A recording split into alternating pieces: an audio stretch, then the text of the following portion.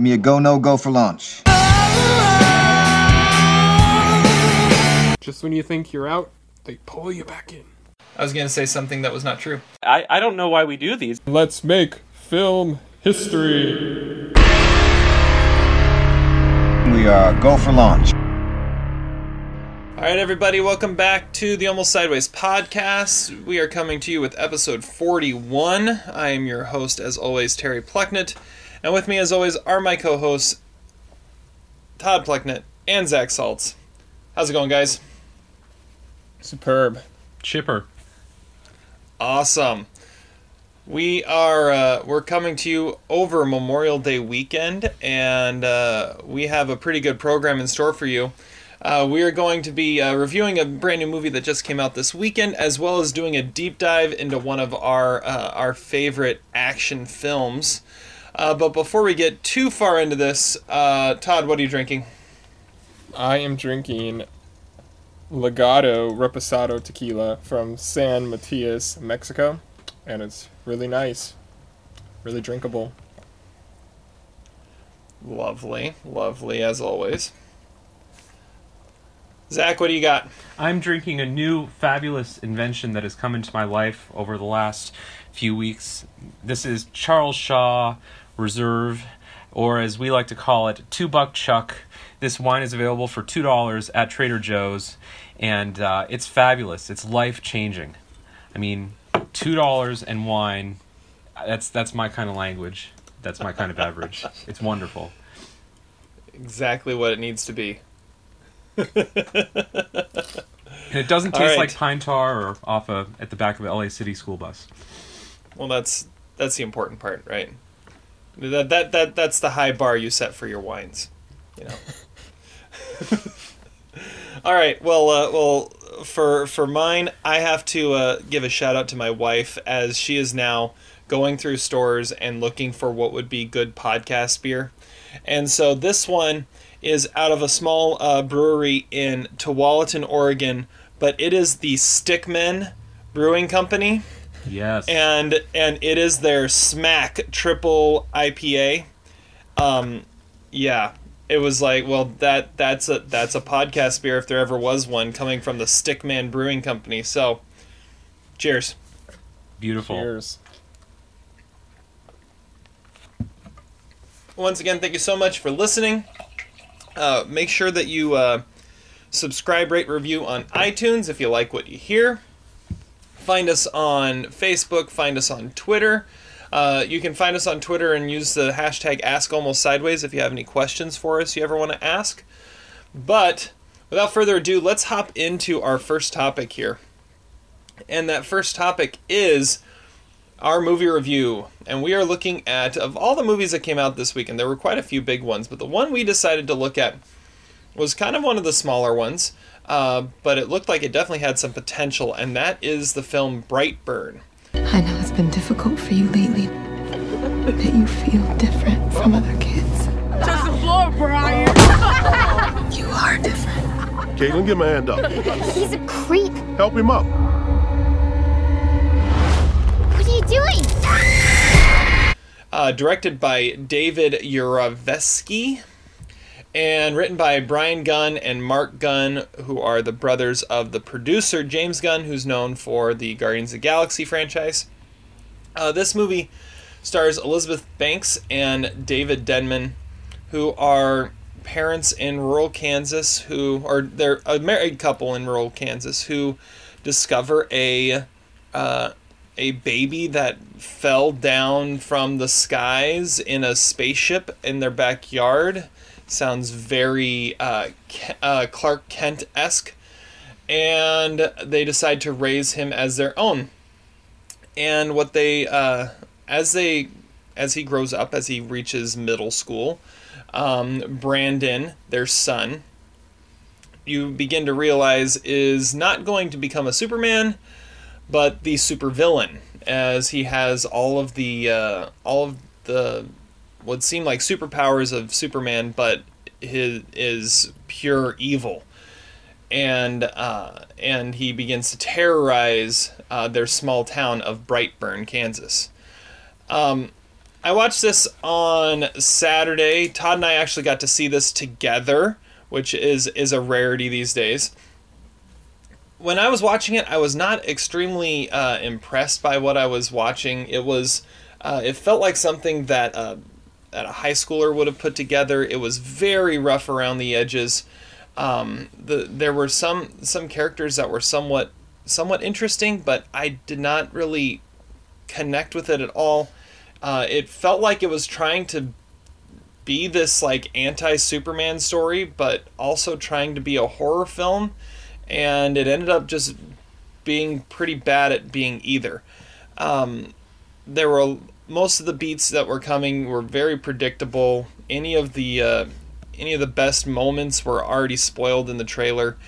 This was not a movie that I was impressed by really at all. I hear that they're thinking about making this into its own kind of expanded universe with sequels potentially, and I hope not, because what it started with I didn't think was very good. I'm giving this 1.5 stars. The kid was fairly compelling, but everybody else around him was pretty lousy, I felt. And yeah, it felt like a student film. It didn't feel like there was any depth to anything that was happening. And so yeah, 1.5 stars for me. Zach, what did you think of Brightburn? All right, well, I have to say a couple things about Brightburn. I had not really heard of this movie prior to us agreeing to see it. We were, a little bit of backstory, we were thinking about seeing another movie this week, and I won't say what movie that was because maybe we'll talk about it another time. Todd kind of wisely said, we're all going to think the same thing about that movie, so why not go to this other movie that we don't know as much about, and we'll see what the reviews are. And I was like, okay, whatever. So I had never seen the trailer for this movie. I didn't even have a plot synopsis going in. And you thought it was a Netflix movie. I thought it was, yeah, I did. I thought it was a Netflix movie. Actually, the reason I agreed to do it was because, like, I'm out of money. I don't have enough money to go pay for a $15 freaking ticket. And it's not on Netflix, unfortunately. What another curious thing about this movie is it's the only movie I can think of in my life that I watched it, and after I saw it, I couldn't remember the name of it. I couldn't remember the name of it as I was watching it either.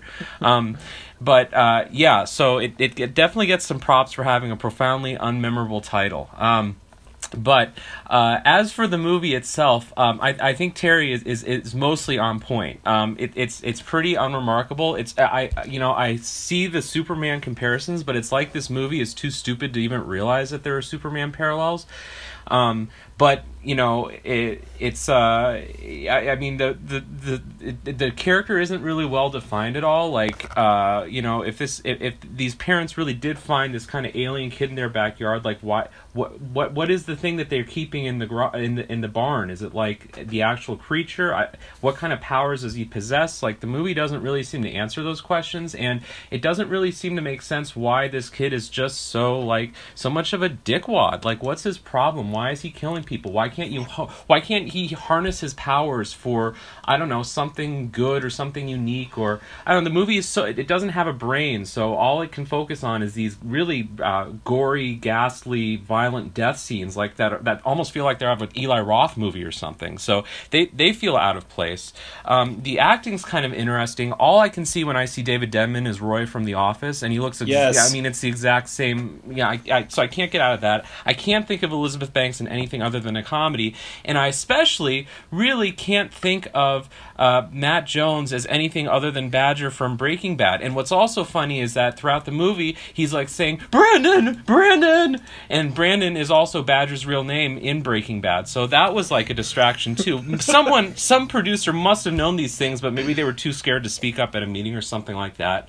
A couple other quick qualms with this movie. This movie takes place in Kansas. It doesn't look like Kansas at all. This movie looks like it's more like Appalachia maybe, because there's like rolling hills and forests and things like that. It doesn't look like Kansas at all, and The Badger character, or Noah is his name, does wear a Kansas t-shirt, but that's the only other, signifier that there is a Kansas. I do like the scene kind of toward the end when, shit's hitting the fan and everything's going crazy, and then you get the female deputy that comes into the house, and all this crazy stuff is going on, and then she gets on a radio and says, "We got a 217 in progress." Yeah, okay, so there's, in the code, there's a 217 written about an alien kid who's tearing up the town and his family. Yeah, okay, that makes sense. The one part of the movie I did like, I liked the little relationship he had with his girlfriend. I wish the movie had gone into that more. It could have been like maybe a let the right one in type thing where they become boyfriend and girlfriend and they beat up on all the bullies at the school and the mom is a mean mom and things like that. But the movie's not smart enough for that. It's really a waste of time, and it was especially wasteful because I couldn't even have alcohol in the movie theater, which is extra unfortunate. Maybe that would have made the experience better. 100% agree with Terry. For the second straight episode, 1.5 stars. Waste of time. Well, and I think your point is with the girlfriend character that they could have done something there. I felt like there were so many different things in there where it's like, okay, if you would have explored this a little more, it would have made for a much more interesting movie. Or if you would have developed this a little more, but like I said, it's so rough around the edges that it just does everything poorly and doesn't quite know what it wants to be. All right, Todd, what do you think? Well, we're gonna be thrice disapproved here for sure. I don't know. You guys gotta remember, the movie is only 91 minutes long. It's not like this is like a 2 hour and 10 minute It was a long 91 minutes, man. I was checking my watch. It felt very long. But, I think there were some creative things in it. There's some creative deaths in it, but, it's just so messy, everything else, it just kind of seems like Final Destination or something like that. But, with, the jarring, death scenes, movies that would be better at doing that kind of thing and making it still work are movies like RoboCop and stuff like that, where there's actually something else going on that would imply that would be a possibility, that if something that you're watching, I don't know. It seemed really random, but they were kind of cool death scenes overall. But the coming of age thing, it's almost felt like more of a Spider-Man thing than a Superman thing, but I don't think the kid was all that good. He was just stoic the whole time, so you don't really care about him. If it was like the kid from Looper or something like that, that's how this character should have been played more, instead of just becoming like the Omen. I thought the acting pretty much was awful all around. My movie wife, she was horrible. She was acting like Shelley Duvall in The Shining, and it was she even running to the shed at the end. I was just she was just wailing. I was it was pretty bad. The kid does have some talent. He kind of has those eyes of Cameron Bright. He could make a career out of doing this kind of thing, but I don't know. In this movie, he really just kind of throws some fits and screams a lot. I don't know. I could see there being sequels to this because it was only a $7 million budget, but I really don't know why they would do that, other than the fact that the Guns are at the peak of their Hollywood power right now, and they could probably still turn a profit on it. It's not the worst thing to come out this year, but it's so grainy and unpolished. But that I pretty much agree with you guys. I give it 2 stars, so I'm a little bit higher than you guys, but yeah. Well, it is with your movie wife. Yes. You have to. There's a curve there. So something interesting here. So the kid, his name is Jackson A. Dunn, and this is actually the second movie of his that we've reviewed in the last month. Yeah, because he was the young Ant-Man, right? Yeah, he was 12-year-old Scott Lang in Endgame. I just thought that was interesting. Well, so there's a couple other things that I wanted to point out in this movie that I thought were amusing in their stupidity. I love that the only way they're able to deduce that, and I'm talking about the parent characters, the only way they're able to deduce that their son is behind all these grisly murders is the fact that he leaves his signature at the scene of the crime. It's like they couldn't connect the dots. They had to see that, it's his signature, his BB. It's like the wet bandits in Home Alone leaving the sink undone. It's like that's his calling card. He's got to leave it at the scene of the crime everywhere he goes. Well, and not only that, but you also have the sheriff of the town be like, there's this random symbol at both of these crimes. I wonder what that could mean. It kind of looks like a BB. Well, the only BB we have in town is this 12-year-old kid, so obviously he did it. I mean, it was such a random poll there to say, oh, no, this is what it's all about. Yeah. And then the other comment I had was, I think Elizabeth Banks, in this movie, Todd's movie wife, I don't know what she does, but she does paint in this movie. There's several times when she's painting, and I find her portraits very distracting because she has them hung up around the house, and some of them are very bizarre. It's like there's one of a cat, I remember. There's another one of a big smiley face, like out of Watchmen, right near the stairwell at the front of the house. And then there's like one with like, I want to say it's like a chicken, but it's like in the upper right-hand corner. It's really bizarre. It's like a third grader just painted like some little animal like in the top corner of a portrait of like flowers or something. It's very strange, distracting paintings, and I wish the set designer had maybe been on that. Like it feels like there was a reason those paintings were put there, but they really are annoying. Maybe it was just my boredom with the story that my eyes were drifting to other things in frame. Yeah, this movie, it had a lot of potential if it had done things the right way, and it just turned out to be more of, like I said, it felt like amateur hour as I was watching it. It was like give an amateur a budget, and that's what you get. The two Gunn brothers that wrote the script, this is their first or their second feature film that they've written. The other one was Journey to the Mysterious Island with The Rock. So they don't have a huge track record, and they've got some other stuff that has potential coming up, but yeah, I don't know. I don't know if they can go anywhere at this point. They're gonna have to improve quite a bit after this. Okay, well let's not dwell on this any longer. However, one thing we do need to dwell on a little bit here. So Todd said thrice disapproved. Is that it, or are we gonna say what like thrice disgraced or thrice declined? Well, what's our three thumbs down here going to be? I don't know. I just said that because we'd never actually come up with one. I think this might be the first time that all three of us, we've reviewed a movie and all three of us are like, yeah, that sucked. Is this the first time we've ever been thrice disapproved? I think on the podcast. Wow. Yes. Well, of course. But on the podcast, yeah. That's crazy. Yeah. Well, if you have a name for us, hit us up on Almost Sideways on Twitter, right? That can be one of the Twitter questions, Terry. Exactly. Yeah. Right now, I'm going with thrice declined. I think that's my favorite right now. But it sounds like you're applying for a loan or something. Well, we're approved or declined. I mean, that's what you get. Yeah. Okay. Anyways, let's move on from Brightburn to something that's going to be a lot more fun to talk about. Because today we are doing another favorite feature deep dive into one of our favorite mid-90s action flicks. And of course we are talking about The Rock.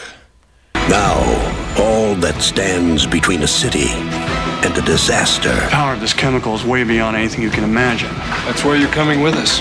Is a man who's never seen combat. You're a chemical freak. I'm a chemical super freak, actually. And another who's been out of action for 30 years. Show us on the blueprints. I can't. My blueprint was in my head. This film starring Sean Connery, Nicolas Cage, Ed Harris, directed by Michael Bay, brought to us by Jerry Bruckheimer. Zach, why don't you tell us what makes The Rock so great, and where it kind of what your experience with this movie is? Well, long before LeBron James ever teamed up with Dwayne Wade and Chris Bosh, the idea of teaming superstars together was, a little bit unusual. You have one action star who does his own thing, and then you got another action star from a completely different generation, completely different genre, completely different country. And the idea of teaming up Sean Connery, the greatest action star of the 60s and 70s, with Nicolas Cage, who, well, he wasn't really an action star by 1996, but, he became one with this movie. He was coming off his Academy Award-winning performance in Leaving Las Vegas. Must have been a crazy idea, but their combination in this movie is absolutely fantastic. And that's one of the many things that makes this movie so great. This movie is able to... This is the one movie in the Michael Bay filmography that people do not make fun of. And it's because it is actually a legitimately good movie, and it's where Michael Bay's talents for in-your-face, constant shots and over-the-top special effects really work, and they're complemented by the wonderful chemistry between Nicolas Cage and Sean Connery. And I don't know, is that what you wanted me to say? I mean, it sure. Yes, it's an awesome movie, one of the best action movies of the 1990s. I've always loved this movie. You know, Ebert gave it 3.5 stars, and Ebert really didn't like Michael Bay's stuff either. But this is just a really fun movie that you can really turn on any time of the day, at any time in the movie, and really enjoy it. And you can enjoy it for the crafts of the action scenes, but also, again, the witty, sharp dialogue and great performances between the two leads. Yeah, I mean, it like you said, it's endlessly entertaining, endlessly quotable. It's the start of the modern movie star version of Nicolas Cage doing his thing. Todd, what are your experiences with The Rock? I probably didn't see it till I was like in high school, but I immediately loved it. I put it in my like top 20 of all time at the time, but I mean it wasn't that prestigious of a list then. But yeah, I've loved it ever since I first saw it, and Nicolas Cage became one of my favorite actors when I started watching his action movies. And yeah, I've watched this movie a bunch of times. I've always loved it.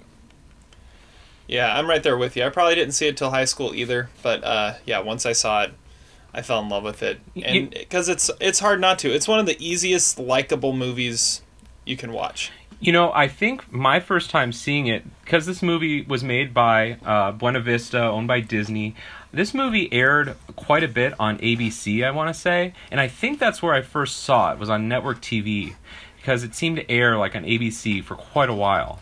And yeah, it's just an awesome movie, and it totally works. It's always worked, you know. I think I saw it in high school too, but it's wonderful and ages well like a fine wine. All right. Well, that buried the lead. I guess we'll talk about it if it aged well or not, but I think it does. Aged well like a fine wine, or like your $2 Chuck, two buck Chuck. Yeah. Have either of you ever heard of Two Buck Chuck, by the way?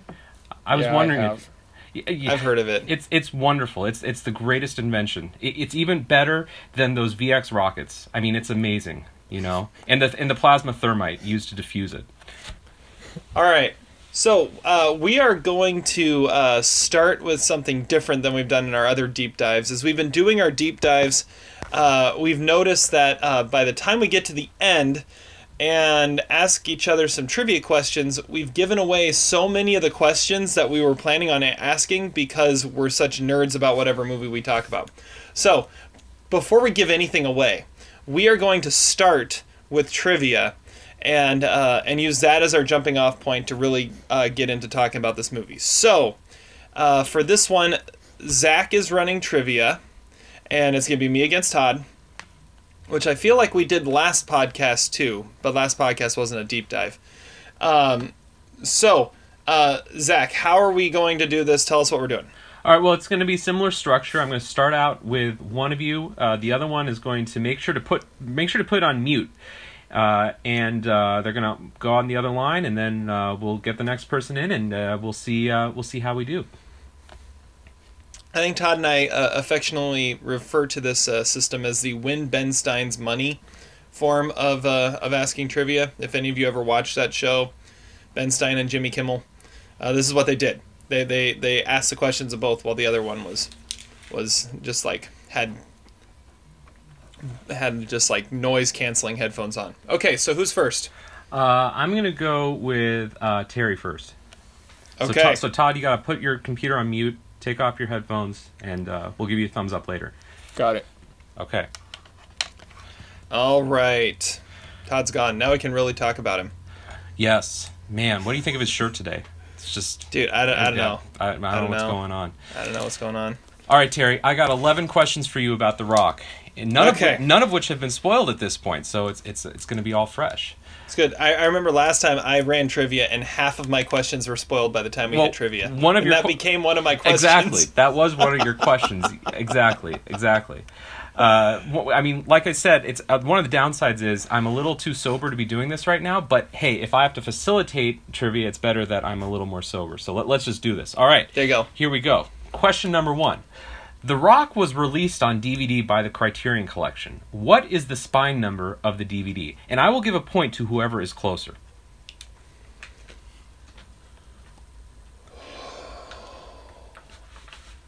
The funny thing is I actually just looked at this a couple hours ago. And I saw it, but I didn't bother. I'm going to say like 192. Okay, well, I can't tell you if you get the point for that or not. It will depend on what Todd says. Yeah. Okay. Where did John Mason first meet his wife? Or the mother of his daughter. Which I think ended up being his wife. Yeah. Oh! It was at a rock concert. Who was it? Do you need to know the band? Yes. Oh, crap. Okay, was it like an Eagles concert? Okay, I'm going to give you a half point for that. It was at a rock concert. It was at a Led Zeppelin concert. Half point for Terry. Okay. I almost said Leonard Skinner. That would have started at least with the right letter. But anyways. Sure. Okay. Yeah. This is a 2-part question. What is the name of the album Stanley Goodspeed buys, and for how much money? I bought it for, was it $600? Correct. And it was, wasn't it like Welcome to the Beatles? It was Meet the Beatles. Close. So 1 point there. What does Timeo Danaus et Dona Ferentis translate to?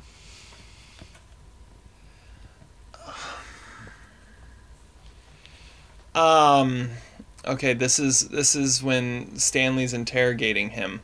Correct. And oh goodness gracious. I'm not going to come up with it. All right, the answer is I fear the Greeks even when they bring gifts. What is Jade Angelou's address? Oh, gosh. It's like 35, like, Stenmore Drive.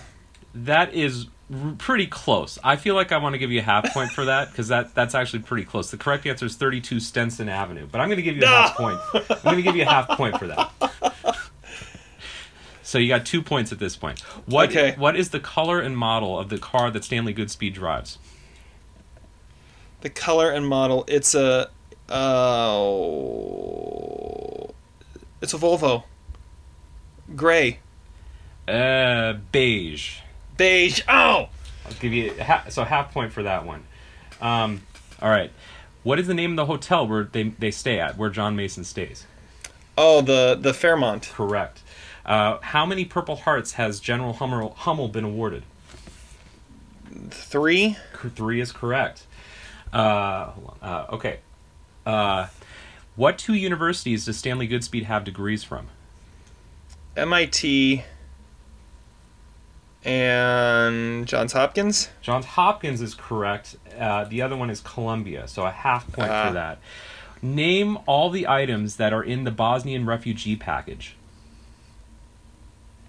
Bosnia. Whoa, what? At the beginning of the movie. There are 3. I'll give you a hint. There are 3 of them that they find in the package. What? I'm having trouble just even remembering what you're talking about. Yeah, I got nothing. Dirty magazine. Okay. Do you remember? It's when they find the poisonous gas at the beginning of the movie. Yeah. The answers are dirty magazines, a gas mask, and a baby doll. And then that package. Okay. And then the last question, and I need exact details to get full points for this. Where is the JFK assassination footage located? St. Michael's Church. Fort...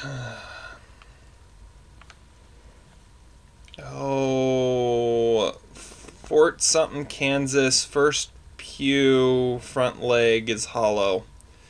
Fort Walton, Kansas. Okay. First pew, front leg. Front pew, right leg. Okay. I'll give you half credit for that. There are a lot of half points in yours. So, Terry, you have a total of, if I counted this correctly, which I sure hope I did, you have 5... Dude, hold on here. Yes. I got like 4 of the 5 details right, and you're gonna give me a half a point. Well, I said exact details. I mean, really. Yeah. I gave 80% of the details. All right. Fine. Make that just like a multi-point question then, or something. Okay, I'll give you a point for it.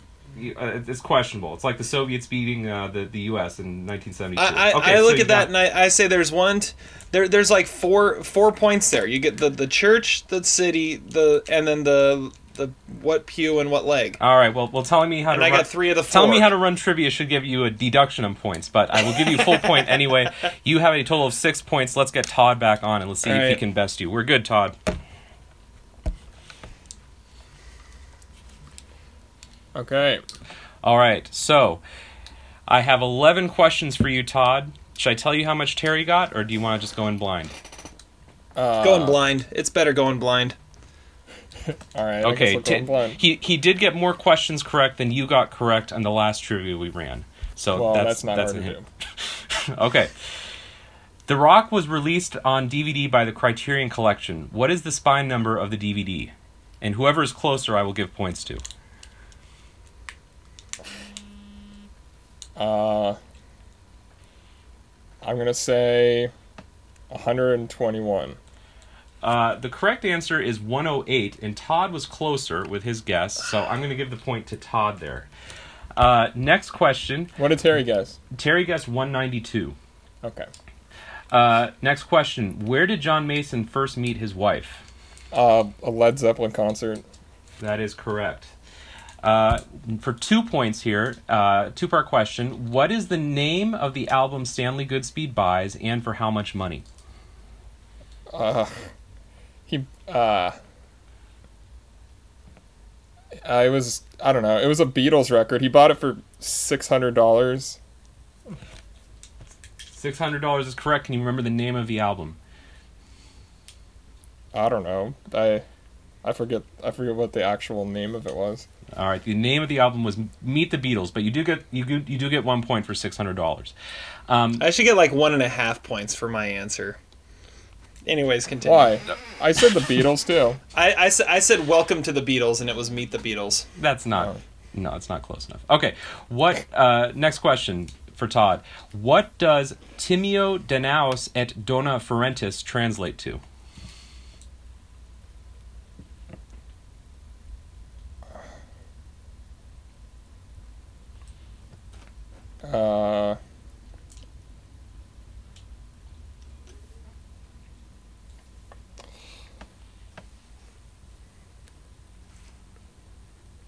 I don't know.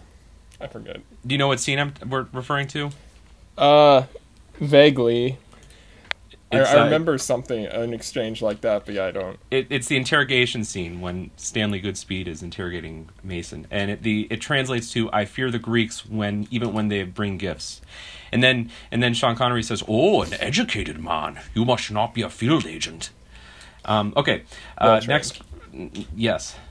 Next question. What is Jade Angelou's address? By the way, this is the name of a chapter on the Criterion DVD, so it is a legit question. I don't have the Criterion Dude, that's DVD. that's a clue that you didn't give me. Well, I gave you a half point for this one. That's true. You did. I don't know. Somewhere any in guesses? San Francisco. It is in San Francisco. How about I give you a quarter of a point for that? Okay. Oh gosh, are you kidding me? Okay. Hey, I have like 0.2 of a point from my power rankings from last week. All right. What was the correct answer is 32 Stenson Avenue. Stenson. I got half a point. I said 35 Stenmore Drive. That was not too far away. All right, so Todd is at 3 1/4 points. Okay.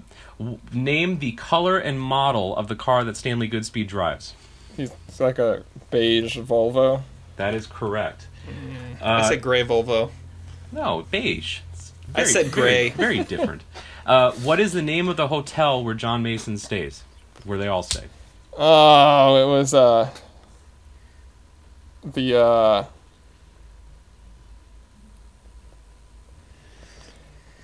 don't know, it sounded exotic. It was like the Radmore or the something like that. At the West something. I don't know. No, not even close. The correct answer is the Fairmont. Fairmont, yeah. I knew it was like the 2-syllable sounding. Yeah. I knew fancy. it was 2 syllables. Two syllables sounds fancy. Yeah. Yeah, that F sound at the beginning, very fancy. How many Purple Hearts has General Hummel been awarded? Oh no, 11? No, 3. Wow. 11 injured would be 11 impressive. times in battle. I mean, he was in all those battles in Grenada and Panama. Okay. Name the 2 universities where Stanley Goodspeed has degrees from. Johns Hopkins and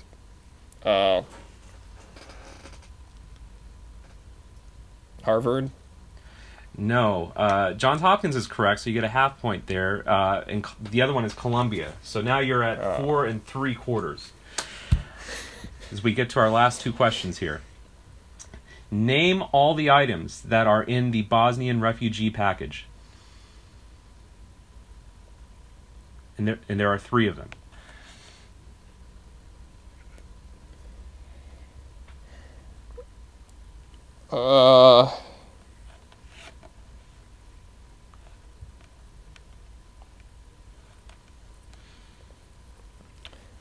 Yeah, I got nothing. I don't even remember that.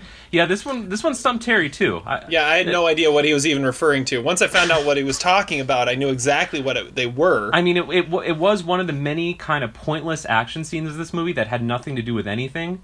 But yes, it's at the beginning of the movie when they look through the package, and it's when Dick / Todd Luiso makes his first appearance. And the 3 items they find in the Bosnian refugee package are dirty magazines, a gas mask, and a baby doll. And if you remember correctly, the baby doll has that poisonous gas. Right. And a bomb. Okay, the last question. Exact details needed. Where is the JFK assassination footage located? Fort Walton, Kansas.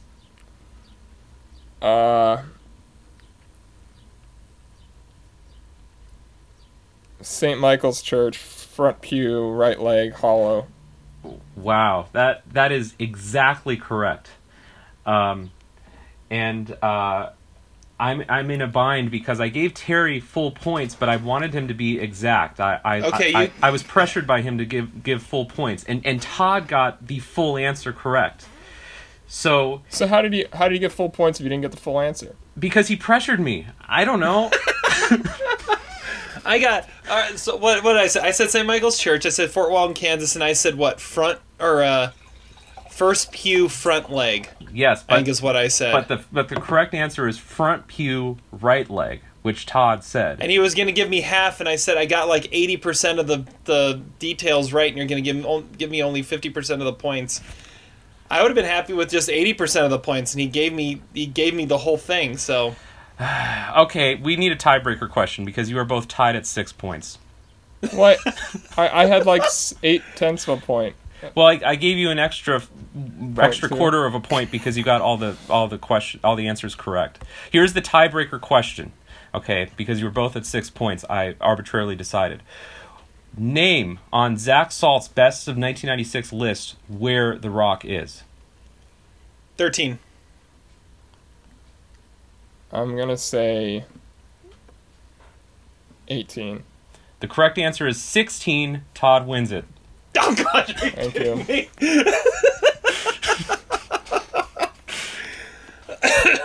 Wow. My word. And this is why I shouldn't lead trivia. Oh, that was close. But at that least was really, there was really at close. least there was entertainment value. Yeah. Okay. I think Well, Todd deserves to win. He got all the He did. details right on the JFK footage. That was He did, that but was he the couldn't penultimate remember the question. Fairmont, though. I mean, I thought that was your easiest question. Yeah, that was an easy question. They bring that up several times in the movie. But neither of you could even remember the scene at the beginning of the movie when the poisonous gas goes Dude, off. I remember the just scene. don't I just didn't remember know that was what it's called. Yeah, I don't remember them talking about it being a Bosnian refugee package. It's on the package. It says for the Bosnian refugees. They talk about that. But you know, this movie is not acclaimed for its dialogue exactly, shall we say? So. Okay. Well, I guess Todd wins. Whatever. Let's get into talking about this now because yeah, those were some fun details to look at. But okay. Now that we've gone over trivia and dug into the nitty-gritty details of this, Todd, since you won, give us a basic outline of what The Rock is about.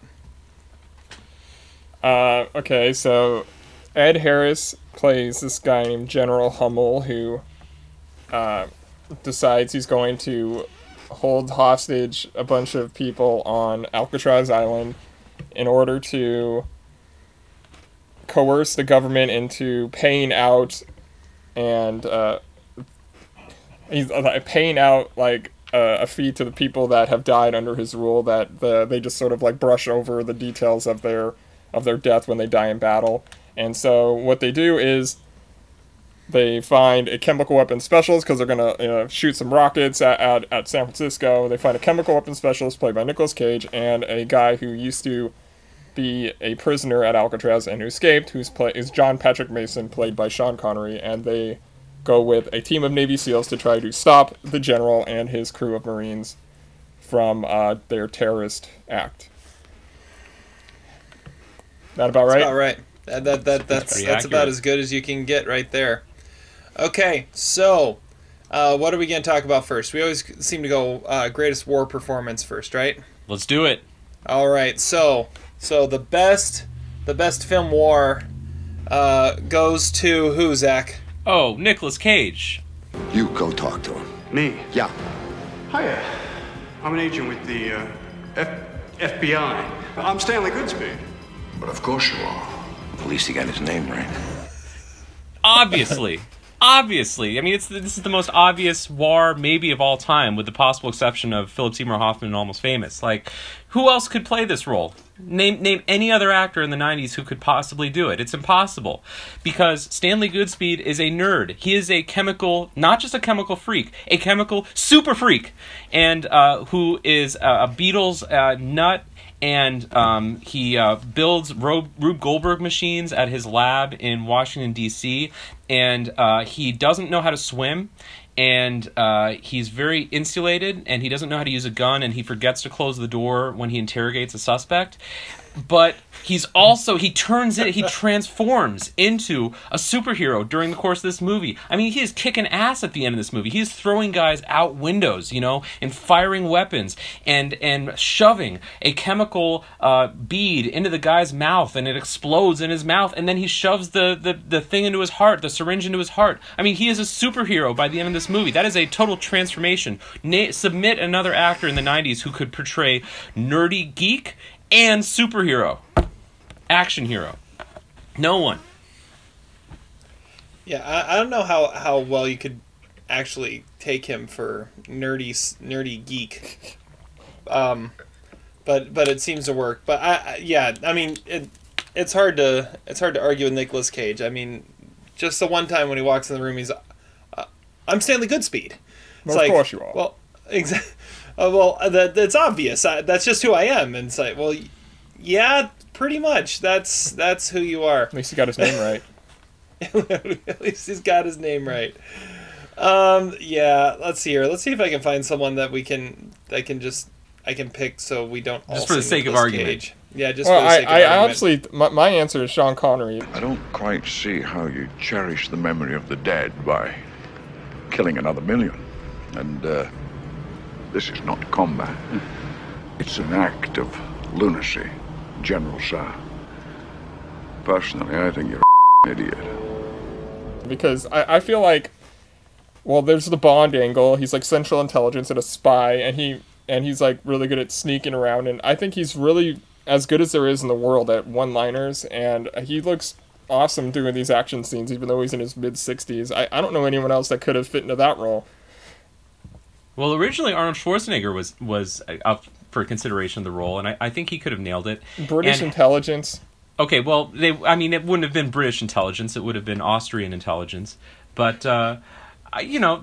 basically, and also if this movie had been made 20 years later, this is a role that was made for Liam Neeson. Yeah.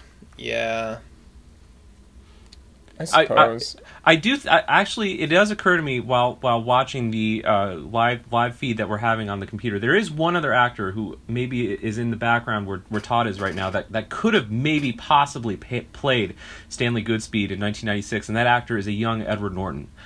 That's possible. He might have been a little too young in 1996 to be believable as a biochemical expert, but he also could have countered, like he did in Fight Club. He could have shown the geeky side along with the action hero side. I don't think he was athletic enough at the time either, Ed Norton, because Stanley Goodspeed is, he's kind of built like that. That's probably why they had like him playing his guitar naked, just to show off that Nick Cage is actually buff and he could do some action scenes, so he's not just a nerd. Well, I think that's one of the things that Nicolas Cage has going against him, actually. I think someone like Edward Norton, you're right, he would have that nerdy vibe to him a lot more, and then have to be the nerd that becomes a hero. Don't you think Nicolas like John Cusack could have done it or something? I feel like that's a similar role that he plays in Con Air. Oh, yeah, I can maybe see that. Okay, so I'm going to go with, I'm debating between two, but let's just go with the leads. I'm going to say Ed Harris. Mr. Director, you have a very serious problem. A battery of VX gas rockets is presently deployed to deliver a highly lethal strike on the population of the San Francisco Bay Area. I will call again at 0000 hours to state my demands. I want to know who I'm talking to. This is Brigadier General Francis X. Hummel, United States Marine Corps, from Alcatraz. Out.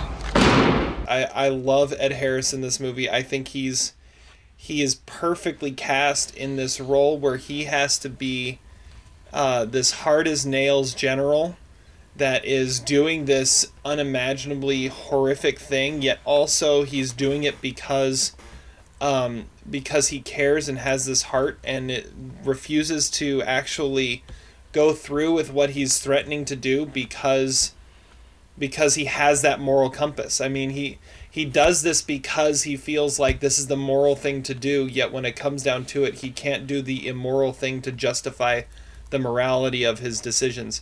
And I don't know if you could find someone that could play the emotional yet the hardness of General Hummel quite as well as Ed Harris. I think anyone. William Hurt, maybe. There are others that could, but I love Ed Harris in that role. I love Ed Harris in that role. Yeah. Well, he's good. He doesn't look like a soldier, though. But, he acts as tough as any soldier other than Michael Biehn in the movie. But I don't know. I don't think it's that hard of a role to replace. But he's really good. You guys took the two best ones, so I'm coming up in third place here, and he's got the third highest WAR between them all. Yeah, that's what I'm going with. Well, we could go obscure WAR, because that's sort of a philosophical difference of opinion we've sometimes had, which is the character with one line who you could not replace with any other actor. Is there anyone like that in this movie? Ooh. Although maybe that's getting into just let's just shift that into our next category, which is favorite random obscure character, maybe, or obscure performance. Okay.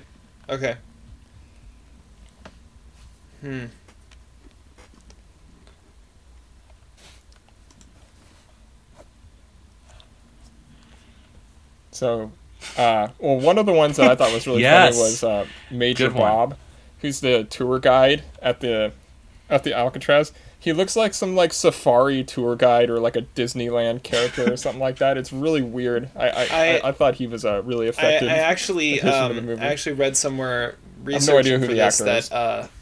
that apparently the scene with him took a long time to shoot because Ed Harris couldn't stop laughing at him because he found him hilarious, and he kept on cracking in the middle of the scene.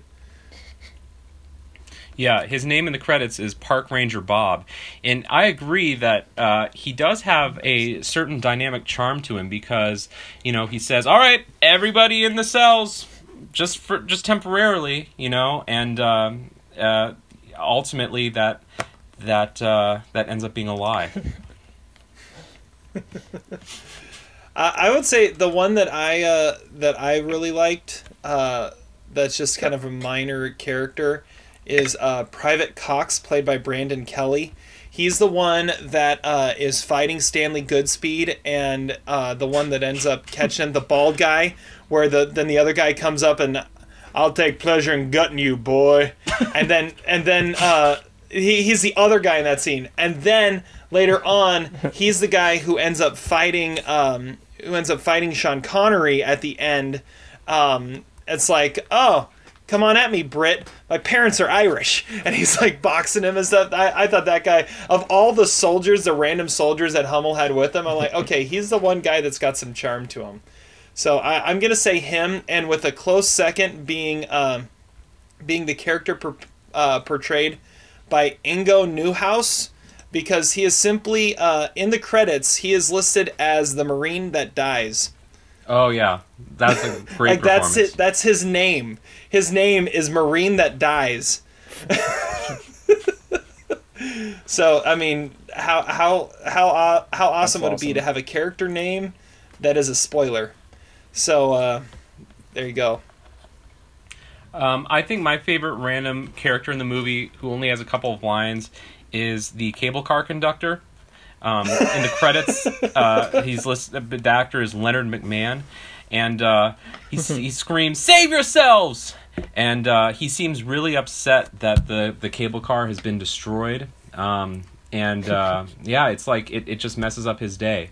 I think he's sort of unconcerned with the larger situation, that he might die, that chemical weapons are about to get launched at his city, but the more immediate concern is that the cable car has been destructed and he's out of a job. He's very attached to that cable car. I also really like the kid with the dirt bike. Dude, you just wrecked your Ferrari. It's not mine. It's not mine. It was, as he's hopping on the motorcycle. That was like a total Ghost Rider Nick Cage voice right there. A couple other obscure characters, not obscure, just minor characters I like are, of course, Marvin Isherwood, who's played by Todd Luiso, because, like, he's, like, totally a chicken under pressure, like, when they're trying to defuse that bomb, and then when he gets called later, he's, like, sitting at his computer, like, doing some work for Nick Cage as he's muttering to himself about how he's going to quit his job. Like, he's just as miserable at his job as everybody else, and I really like that about that character. And Todd Luiso is perfect at portraying that. I also really like Captain Darrow, who's played by Tony Todd, and because he's like the big Marine, and he's like the one who's like just a total badass no matter what, and he like doesn't have a problem talking back to like his co-conspirators, even his superiors, and he doesn't listen to soft ass shit, but he is the Rocket Man. With you mentioning Todd Luiso, I also have to mention the character of Lawner, portrayed by Xander Berkeley, because that scene, I'm watching that, and in the first 5 minutes of that movie, we have that scene with Xander Berkeley and Todd Luiso. I'm like, dude, this is just like add Ed Harrison, and we've got Apollo 13. Yep. Right here. And it's the Apollo 13 reunion on the set of The Rock. So I thought that was really funny. So I'm like, no way! It's Henry Hayes. Another character that I really liked, I can't find his name in the credits because I don't know what his name is in the movie, but it's one of the bald agents that works for Womack. And his job apparently is just to like be security for people, because the only 2 times he's seen in the movie is it's the first time when John Mason is in the shower and he's watching him, but he does such a bad job of watching him that he doesn't notice that John Mason takes out the string, which he eventually, is able to throw off Womack from the ledge. So he's bad at his job. And then later in the movie, the only other time he's seen, which is about an hour later in the movie, is now he's security for Carla, Stanley Goodspeed's girlfriend. And he's driving the Jeep. So, his only job is that he's just, security for people that need to, stay away from, the heart of the action. And he's really bad at his job because not only does John Mason get the string and eventually run away, but Carla also runs away from the Jeep. He's, really bad at his job. So that's why he gets put at the thankless tasks. I'm gonna. My conspiracy theory is that had to be like Womack's son-in-law or something. Maybe it's like very useless. This guy's completely inept, but he's related, so I've got to give him something to just go take care of the girlfriend and make sure she doesn't die. Yep. Dude, you messed that up. Gosh, come on.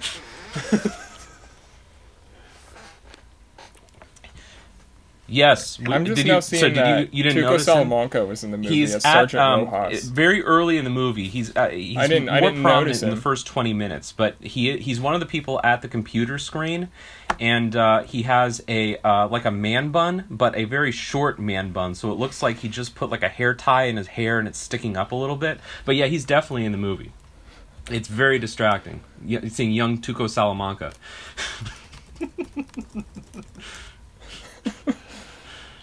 Okay, so let's see here. Do we want to go lowest war, worst performance? Let's go worst performance. Yeah, worst performance. I think that's a good category to do. Okay, I have an easy one here. I mean, this is, as I'm watching it, there was only one character that popped up for worst performance, and that is Paul, the hotel barber, played by Anthony Clark. I ever since the first time I saw this movie, I was like, this character is the most annoying character ever, and he has the worst line in the movie when Mason escapes and is in the elevator with him, and all he has to say is, "Don't kill me. I just want to know if you like your haircut." That is the worst line in the entire movie. It's terrible. He's the worst. The worst. I mean, he's a byproduct of 1970s and 80s action movies with the clearly homosexual character who's flamboyant, and it's a stereotype. And on the one hand, I look at that character and think that's really flagrantly homophobic and disrespectful. On the other hand, I kind of like his character because, I mean, he does give John Mason a really good haircut, and what's also particularly special about that haircut is he gives him a haircut with his suit on, and he doesn't get any of the hair on the suit. So, while the character may be a stereotype, he's a very impressive hairstylist, especially given the limitations of not being able to use scissors. That is the key. He did it all without scissors. Yeah, he was asked to. They asked Picasso to paint without a brush. Exactly. Again, another horrible line. I think it's just the worst part. Maybe that's what I'm going with. I mean, the performance is the performance, but it's the worst part in the movie. I mean, this movie does take place in San Francisco, and you're not going to have any LGBT people in the movie. San Francisco.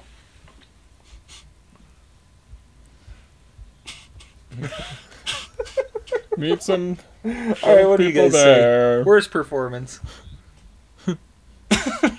Here we go. We got to bring up Carla. It's Carla. She is horrible. Emotionally, she just comes off super flat, annoying, and naggy, Yes. and Yes. I don't know. She should have flipped roles with Claire Forlani. I think they would have fit better into each other's roles. But I don't know. Michael Bay movies don't really need great performances, but this is the one that I was just like, yeah, this is just bad and not believable. And I don't know why Stanley would go for her. Really? I don't really have a problem with the performance. I think the character is more annoying than the performance. I think the actress is fine. But you are left kind of wondering why Stanley Goodspeed couldn't have been hooked up with Jade Angelou by the end of the movie. Because, I mean, Claire Forlani, I mean, this was, she's ravishing in this movie, as she was in many of her 90s movies. Exactly, and then Meet Joe Black, and then the career quickly faded. Yeah, She was kind of like apex of the her Gretchen hotness. Mol of the '90s, but she never really had a resurrection. All right, what do you say, Zach? Oh, favorite. Okay, sorry. Worst performance. Worst performance. Worst performance in the movie is the old lady that crosses the street in the car chase sequence, because it is very clearly not an old lady. It's clearly an actor that they tried to put some makeup on and a gray wig and an old lady like dress. But if you watch her crossing the street, it's like obvious that this is an extra that does not know how to act like an old lady. So it just doesn't look convincing at all. It's a terrible performance in her 2 seconds of glory.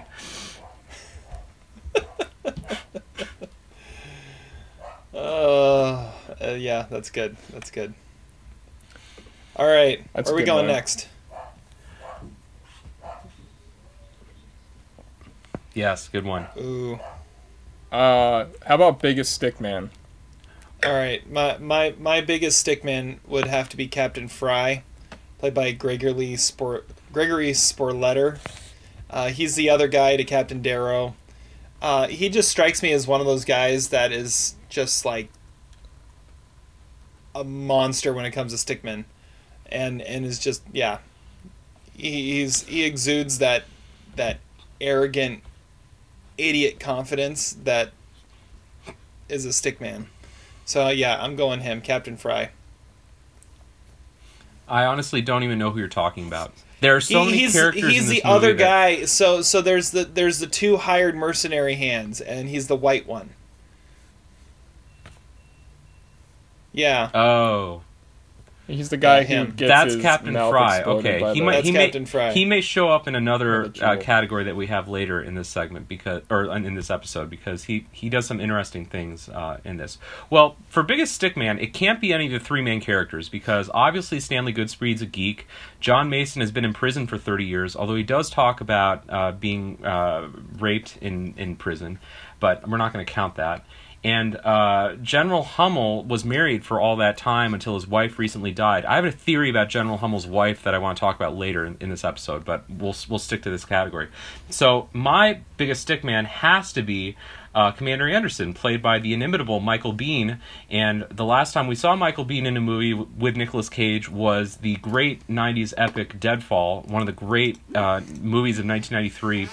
Their roles are kind of reversed in this movie. In that movie, Michael Biehn was the main hero, and Nicolas Cage was the side character. In this movie, Colonel Anderson is the side character, or Commander Anderson. But you got to think, he's head of a Navy SEALs unit or whatever he does, and he does his job well. He seems to know weapons pretty well, and he's probably getting it in. I would think on a fairly regular basis.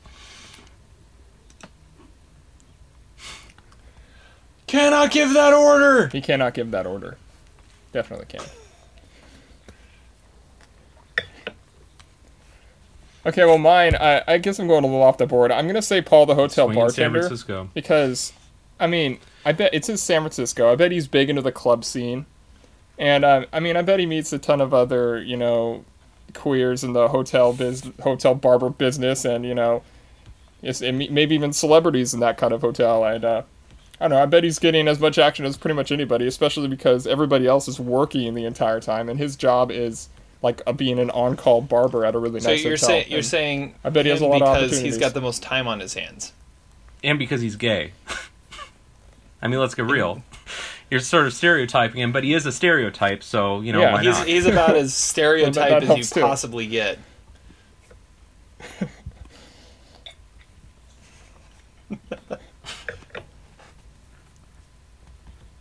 I don't know, but in his day, I'm sure Mason was a total stud, especially when he went to the U.S. When he got How many people do you think he hooked up with at that Led Zeppelin concert? All the time.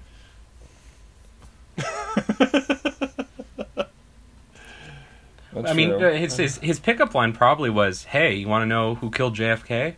He has all, want to know about the alien landing in Roswell? That's a killer pickup line. Shaken, not stirred.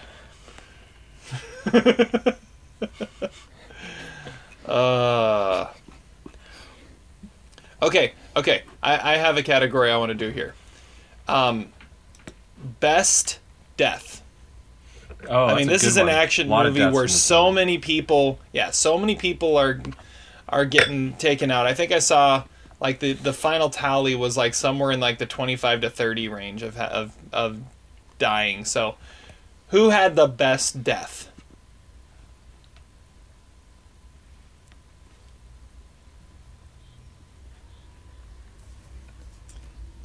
Like best whatever you want to take it as. Best like death scene or like what it both. Like how they Either. die or the way Or they act when they're dying. Neither.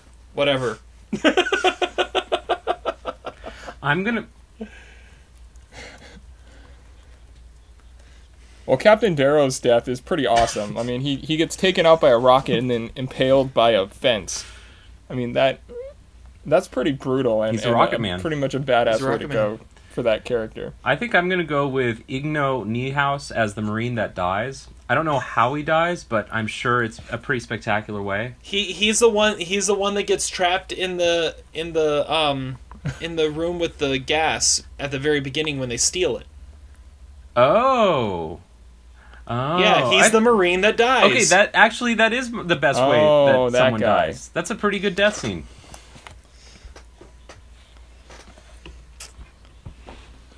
That is an important death too, because then when Stanley describes how you die later from that gas, like you actually had a visual of like at least the first part of it when your skin burns off. Okay, but it is a very vivid image. That is a good one. The one I'm gonna go with is Lieutenant Shepard, minor character, played by Danny Nucci, who's more known as being Fabrizio from Titanic. He's a guy who's like Mason's like bodyguard through the whole thing and make sure nothing happens to him. Fabrizio from Titanic is in this movie? Dude, yeah. Really? He's the one that explains that, like, in the war room, explains exactly what's going on, and here's everything that needs to happen, or that Hummel's doing. Oh, is he the one that's like 81 hostages with 15 warheads? That guy? Yeah, okay, yeah. I can see that guy. And so and then he's the guy whose his task is to make sure that he is by Mason's side at all times. And so when they go into the shower room and they all get taken out, he's the one that's still down underneath with Goodspeed and Mason. And he's like, I gotta go up there, man. I gotta go up there. And it's like, no, it's death. I gotta go up there. And he pops his head out. And the second he pops his head out, he gets blown away and then just is left hanging upside down from that spot. It's like, dude, we told you not to go up there. That was a valiant, an effort in valiant stupidity. That's what I'm gonna say it was. Mm-hmm. Yep. That's a good one. That kind of leads me into a conspiracy theory, because honestly, I think, is it possible that Mason led them into the washroom because he knew that it would be a horrible spot strategically, because he knew exactly where he was going, and every other time he's leading the SEALs, and in that time him and Goodspeed are the only ones other than that guy you were just talking about that don't go up. Like, everyone else had already gone up, and they were still just standing there the whole time. It was like he knew that they were about to get taken out. And yeah, I mean, it's like, this is where I could that's a very interesting theory, because throughout this whole movie, John Mason is proven constantly correct. I mean, he knows that General Hummel doesn't have the balls to actually fire the missile at San Francisco, and he has this great intuition. So, and obviously he knows the layout to Alcatraz better than anyone. So I like that theory. And by that point, you don't really know how invested he is in this mission anyway, because he seems to want to abandon ship, numerous times, even right after that.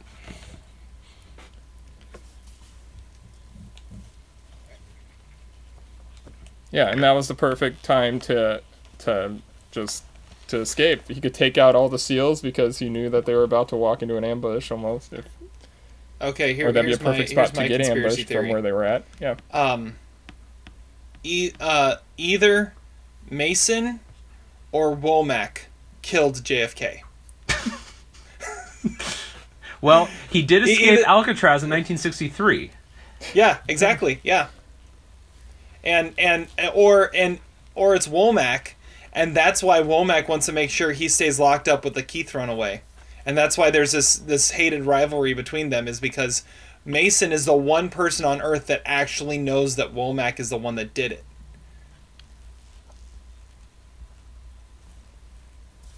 No, but when Womack's talking to Agent Paxton, he's like he even says, he knows the truth about the JFK assassination. Like he wouldn't say it's that the greatest secret in national history. He wouldn't admit that that's on the thing. By the way, I find it really funny that the next time Nicolas Cage and Ed Harris are in a movie together, it is also playing recluse with conspiracy theories on U.S. history, because they were good guy and bad guy in National Treasure 2. And so, I mean, it's kind of funny that whenever they team up, we're going to be talking about conspiracy theories on what happened in U.S. history. Exactly. Okay, my conspiracy theory, it's I don't know if it's really conspiracy theory, Right. It's more just sort of a rant a little bit. So, when Michael Jordan won MVP, or not MVP, excuse me, when he was inducted into the Hall of Fame, he gave this speech that, everyone remembers as very kind of like, petty.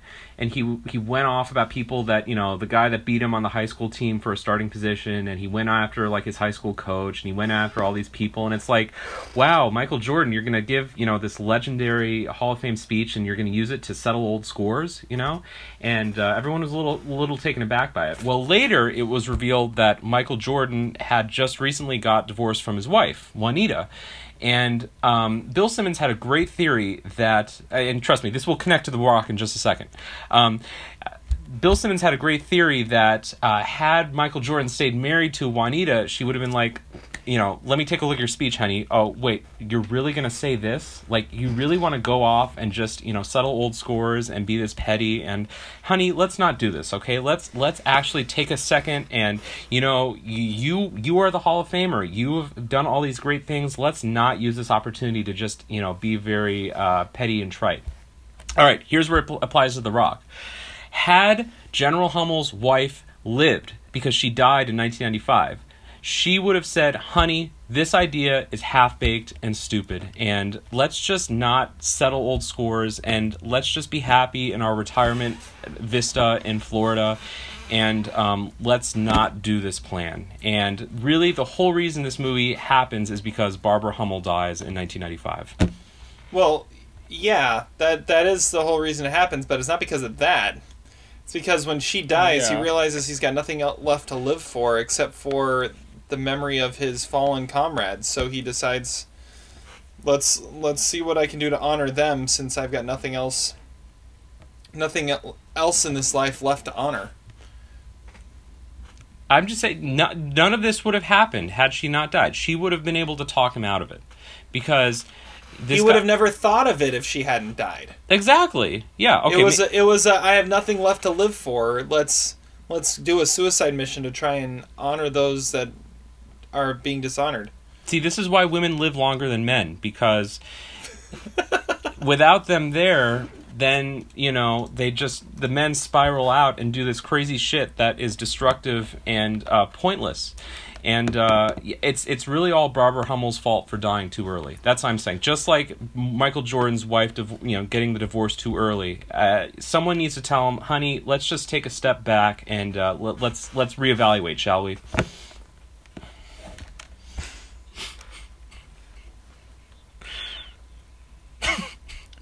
That's possible. Maybe Womack killed his wife. I know it was you. I have another conspiracy theory, but it's not that exciting, but I'll mention it here anyway. One of the things I was prepared to say that was a flaw about this movie, and maybe we'll talk about flaws in a second, is... Yeah, let's just kind of segue into that. We'll segue into flaws, but so here's something that was initially a flaw, and now it's sort of a conspiracy theory with me. I always thought it was a little ridiculous that the government just didn't pay $100 million to Hummel, because that isn't that much money, and for the spectacle that happens with it, and the giant shit show, and for all that it's worth, $100 million. I mean, it's almost like that scene in Austin Powers. It's like, $1 million, $100 million. It's not that much freaking money, so just pay him, okay? So from a fund that nobody else knows exists. Well, see, here's the thing. So upon rewatching it, My sort of conspiracy theory is that the Pentagon and the FBI are less concerned about paying him $100 million than they are that there will be public knowledge about the Red Sea Trading Fund, because that is the slush fund that all the illegal arms sales went into. Because General Hummel says in his video message that he will reveal the Red Sea Trading Fund, and that is more of the ammunition for the CIA and the FBI to be like, screw this, this guy can't do this. They don't care about the $100 million. It is the Red Sea Trading Fund. And yes. So are you saying that they, as soon as he mentioned that, they were like, okay, we're not going to give him what he wants. Instead, we're going to do everything we can to kill him? Yes, exactly. Because I think they would have been prepared to give him the $100 million, which is nothing. It's change, it's nothing. But he said he was maybe going to reveal the Red Sea Trading Fund, and that is what upsets everyone and makes, people like, Philip Baker Hall very nervous. Another great worst performance is the White House Chief of Staff guy. I mean, he's an idiot.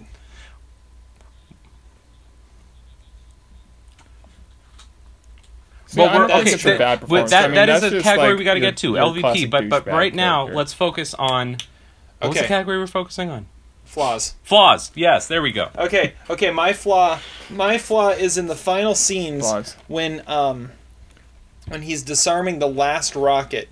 There is the one marble that gets away, and he goes and he grabs it and he saves it and everything. Okay. Why didn't he just go put that in the little container that he left the other ones in? Why did he keep it with him? 1. And 2, when he's like, okay, I need to fight this guy now, and I need to go head to head, and and have this match with him. So I'm gonna put this thing that will kill us all in my chest pocket. Because no one ever hits anybody in their chest. I mean, because he didn't have a weapon. All it took is like one punch to the gut, and all of a sudden it would be popped and it would be over. And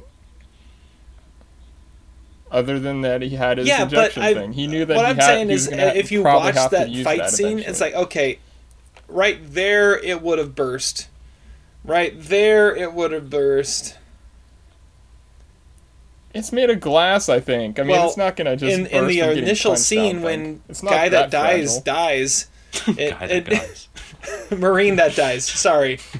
Get his name right, Terry. Honor his memory. Yeah. Honor his memory. He's a Marine that dies. It just whirls across the floor and runs into something and bursts. And it's not glass. It like meshed. It was like it's I don't even know what it is. Yeah, I don't know what the material could be that holds all that in there. But I think I saw that and I was like, wait a second. Why are you holding on to this? And why are you putting it there when you're going to fight a guy? It was that's just stupid. Okay. You know what's also stupid is the plot that they actually lay out. Like it is almost like the same plot as Metal Gear, where it's like we're gonna come up from the ground. They go through the ground and they're making their way up to like sneak up behind the Marines. It's like they'll never see us. It sounded really dumb when they were explaining it. I was like, this is the best they could come up with, and then it did sound like Metal Gear. Yes. Okay, so should we get into LVP then? No, there's a few more flaws. Oh, Todd's got more flaws. I do too. Okay. But good talk. Oh, no, I have more flaws. Okay, I think that there's no way that Womack, when he gets hung off the side of the hotel, that he would have done something that a simple sling would have taken care of. Like, his arm would have, like, completely come out of its socket if he had fallen like that, just being held by his wrist. So I thought that was kind of cheap that he just had, like, it looked like a t-shirt sling or something in the very next scene. I thought that was pretty bad. His sling is pretty funny, though. Also, I mean, it definitely has some comic value throughout the movie. How's your bowling arm? And also, I don't understand Mason's timeline, because did they like capture him twice? Because they say that he was the guy that stole the microfilm, but then they caught him going to the Canadian border, and then they put him away for 30 years. So like, when did he go stash the thing in Kansas? And was he like leaving for Canada without the microfilm? Because what would be the point of stealing it if you're going to leave it there and then flee the country? But because if he escaped from Alcatraz, I doubt that they would have caught him again. Well, and didn't they say... When did he go? Did he go to Alcatraz before he stole the microfilm or after? Because there's got to be 2 escapes that he has, and it really is sort of like convoluted how they put that together. I think he stole the microfilm after Alcatraz. So why was he in Alcatraz? I don't know. What? Because stole the microfilm after Alcatraz? That doesn't make any sense.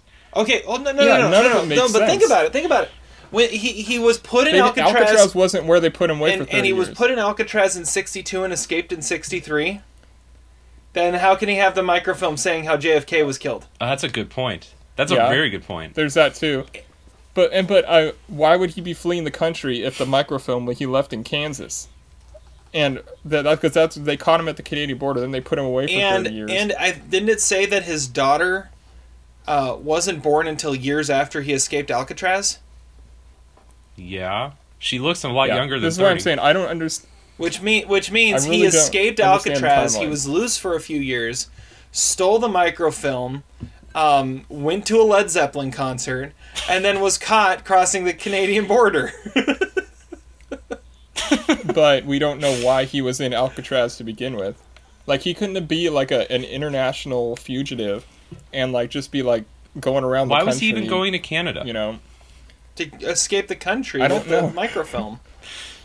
But the microfilm was in Kansas. Well, that's where he put it, though. I would assume after he. Well, because they knew he was caught. Maybe he made a copy though. They knew. Well, then it would have been on him, and they would have thought they'd solved it, and there wouldn't have been a problem. This is a huge flaw in the movie. This is the biggest problem with action films is they don't take care of details like this. There's like. Also, I want to know. Okay, go. I was just gonna say they're just like, okay, what can we, what plot can we put together to blow stuff up? Okay, this will work, and then they don't think of the ramifications. Okay, well, also with Mason, I don't know how he gets off Alcatraz, because as he says earlier, the last time he swam this channel, he was Goodspeed's age, so he's either way. So how, once they were done with everything, how was he going to get off? Because he wasn't going to catch a ride with the FBI. He swam it anyways. He was going to be stuck. That's what... He could have done that hours earlier. Or didn't they have like those little like underwater boats that they left in the... He could have used that hours earlier. He could have. So he was going to be stuck on Alcatraz anyway. Okay, here's another flaw I have. Okay.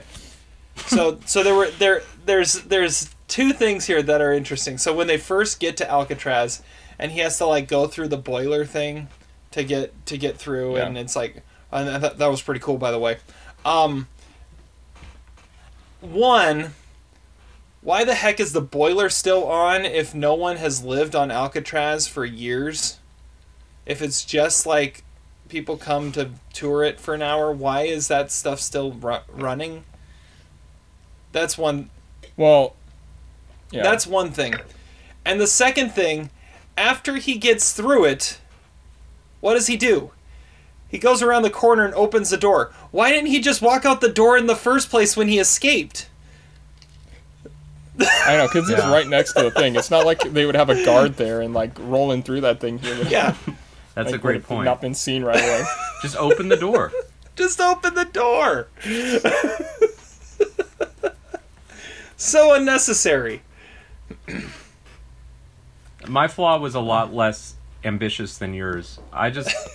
My flaw was that how does John Mason know that Nelson Mandela was elected president of South Africa, but he doesn't know that Alcatraz is a tourist attraction? I know. I mean, and how does he know that a Hummer is nicknamed a Humvee? And he also has never heard of grunge music. It's a grunge thing. He knows who Mandela is, but not Cobain. He knows what a Humvee is, but not Alcatraz. Yeah. I also think that it's weird that Stanley and his wife, or Carla, not his wife, were like fleeing the church, like they were being chased by Marines, when it was just one old guy, and there's not another car or person within like a mile, and like they're running away, like that guy like holding his hand up, like going Vandal, like they're like he's like booking like he's like in an action movie again.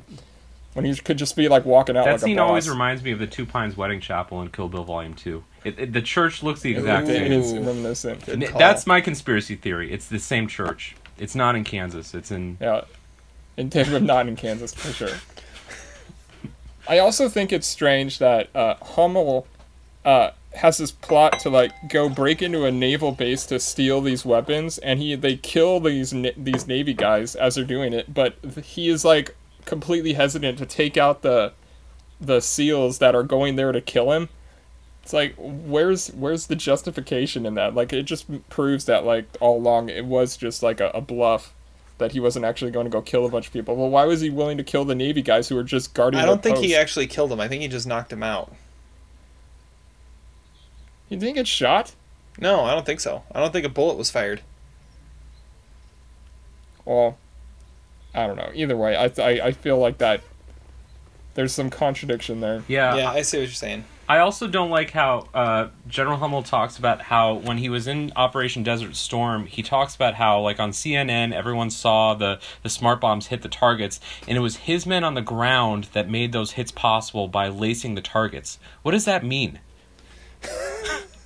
Like there were men on the ground and the bombs were fired at the US military people? I don't get it. I don't know. Why do they need to be on the ground if the bombs are like programmed to hit these targets? That doesn't make sense to me. Maybe they're the ones that found the exact targets. Yes, because they would need to be on the ground to do that. Mm-hmm. But, you know, I mean, we are spending 20 minutes talking about flaws in The Rock. I mean, this isn't exactly Citizen Kane, you know. But yeah, you're not watching The Rock to make sure that all the plot points mesh with each other. Okay, well let's move on from that then. Biggest douchebag. Biggest douchebag / LVP. Yes, we need to talk about this. There's several candidates. Well, I was saying before, the White House chief of staff, Hayden Sinclair, he's one of mine. Like, he says, you know, well, now we can add kidnapping and extortion to his list of accolades, and then it's like, what's the casualty rate in a VX poison gas? 60 or 70? Oh, that's not so bad. Plus, he's only 33. Like, what kind of president is gonna get a 33-year-old chief of staff? Yes, exactly. And plus, he's like starting to interrupt Hummel, like while he's like going through his demands, just to say like, oh, we've never actually admitted that we went to China. And Hummel just stops who are you?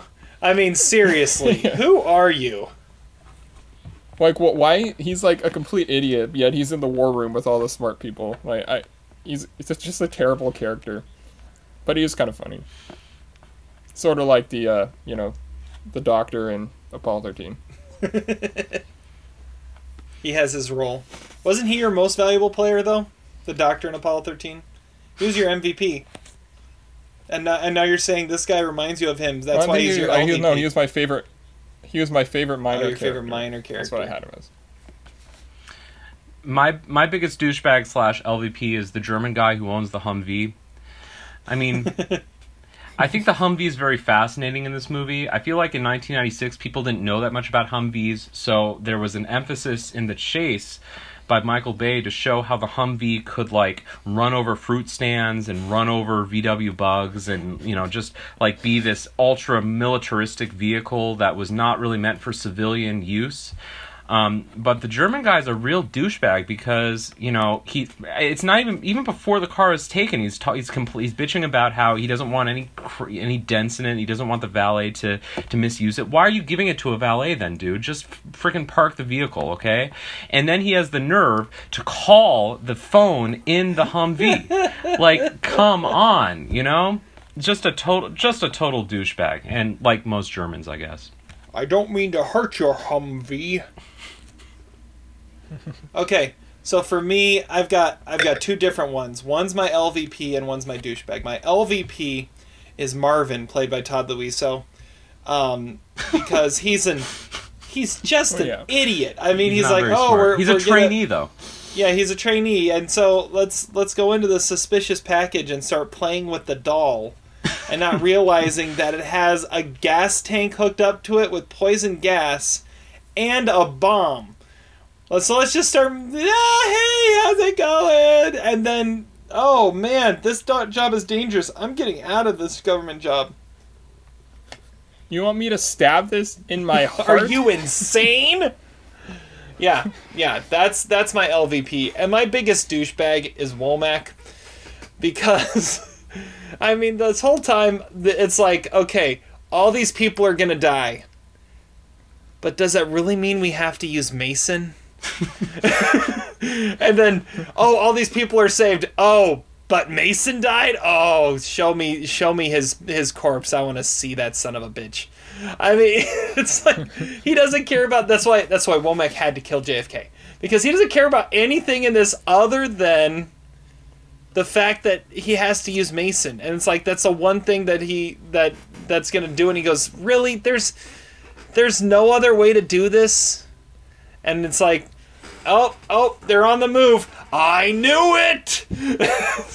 Well, because he knows that Mason's a trained killer and he's a threat to the country, but he also, after, like the FBI gets, like, really loose with their classified information as it goes along, especially, like, he just starts, like, giving up, like, what the microfilm was, just because, like, the whole town's going in to the hell middle anyway, of a public hallway.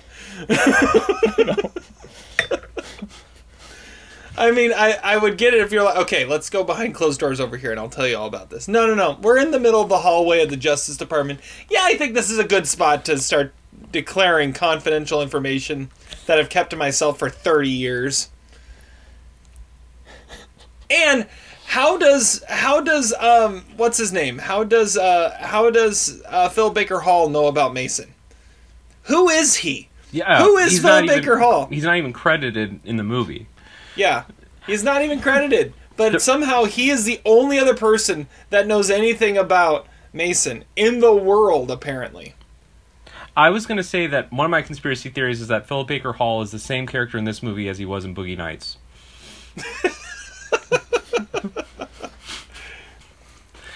The reason I couldn't put Womack as the LVP or douchebag, whatever you had, is that the best line in the movie is when Sean Connery says, "Womack, why am I not surprised, you piece of shit?" And you couldn't do that without Womack. I'm not saying he's the LVP. I'm saying he's the biggest douchebag. Okay, well, you can't be a douchebag when you have a line that great. But that's like Mason coming out and saying, "Womack, you're a douchebag." Womack is a great name for an action movie. Every action movie should have a character named Womack in it. And Sean Connery has to say his name. Womack! Yep. See, I kind of like Womack in this movie. I think he kind of makes sense, you know? Like, he's got those reservations that he needs to cancel, and, you know, he's distrustful. He has every right to be distrustful of John Mason, especially if Todd's conspiracy theory is right, that he's going to lead them into, this danger and, this massacre that happens, and then he threatens to leave the island. Like, Womack is sort of the hero of this movie, if you think about it. Okay, so here's another conspiracy theory with this. Todd, I think you mentioned that, or was it Zach, that Phil Baker Hall is the same character from Boogie Nights? Yeah. If that's the case, I also am going to say that that character in both movies is also the same as Mr. Wolf in Pulp Fiction.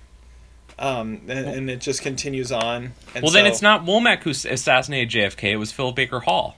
Ah, maybe that's the case. That's it.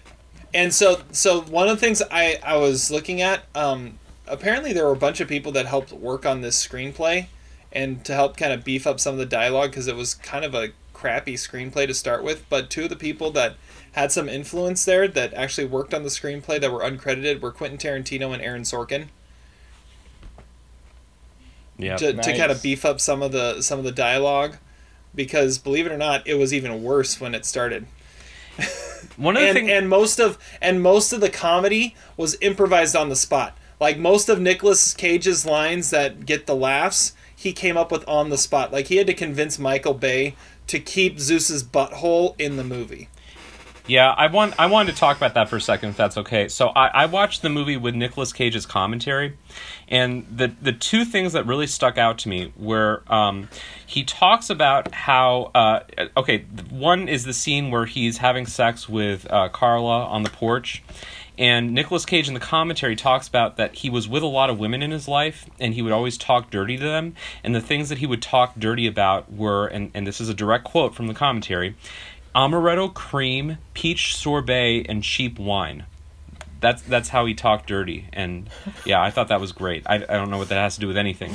The other scene that he gave great commentary to was the interrogation scene with Mason, and he says that the way that I don't know how this came up, but in his conversations with Sean Connery, he mentioned to Sean Connery that Elvis, going into those scenes, Elvis was into chimps in two-way mirrors and girls with white panties fighting those chimps in scenes in places that involved two-way mirrors, and apparently that resembled the set that they were at, and that made Sean Connery laugh a lot. And I don't know why Nicolas Cage was talking about that, but it's wonderful commentary. It's great material. That's beautiful. That's beautiful right there.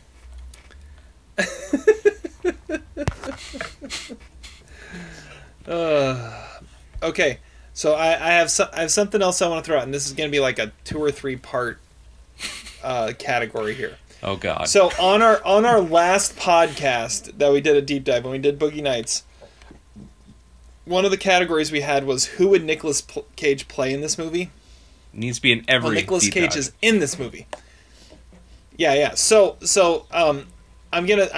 is as our Nicolas Cage segment. I'm gonna throw out 3 different questions here. 1, who else would Nicolas Cage have played? 2, if this movie were made now, who would Nicolas Cage play? And 3, who would be Stanley Goodspeed today?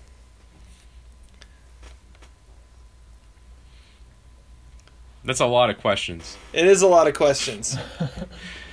See, this is about when we hit trivia every time. I think it's obvious you're to a point where you can't answer multiple questions in a row. I think it's obvious that Nicolas Cage would play General Hummel at this point. And I think so. I think it's also worth pointing out that if you ever watch the DVD, and it's also on YouTube, Ed Harris's outtakes as General Hummel are incredible to watch, because this is kind of like the Ed Harris press conference for A History of Violence, where he throws shit on the wall and talks about, what is violence? What is it? He really freaks out, and that is perfect for today's Nicolas Cage. I think he would have really incorporated that into the General Hummel role quite nicely. I would say that that if it were to happen today, Nicolas Cage would play the president. The president was one of my LVP candidates. He was really kind of lame in this movie. He needs a little more charisma. He is also the guy who plays the president in Armageddon, another Michael Bay movie. Oh, I didn't know that. Yeah. But yeah, no, Nicolas Cage would just be that shadow of a character in the background, giving a monologue about the horrors of the decisions he has to make. Yeah. Yep. And then the rest of the movie, you're like, wait a second. Was that Nicolas Cage? That would totally be what he would do. And get paid like $2 million. Exactly. The problem with Nicolas Cage as General Hummel is that his death scene is not spectacular enough. So he would need to have, the death of the Rocket Man, or the death of the Marine who dies, or he needs a little bit more emphasis in his death. Either that, or Nicolas Cage would play Paxton, the one, William Forsythe's character. I could see him playing that one. God help us all.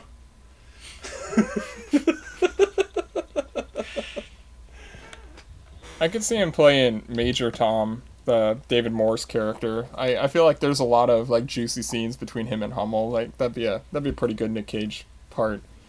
Was there a military movie made in the 90s that didn't have David Morse or John C. McGinley in it?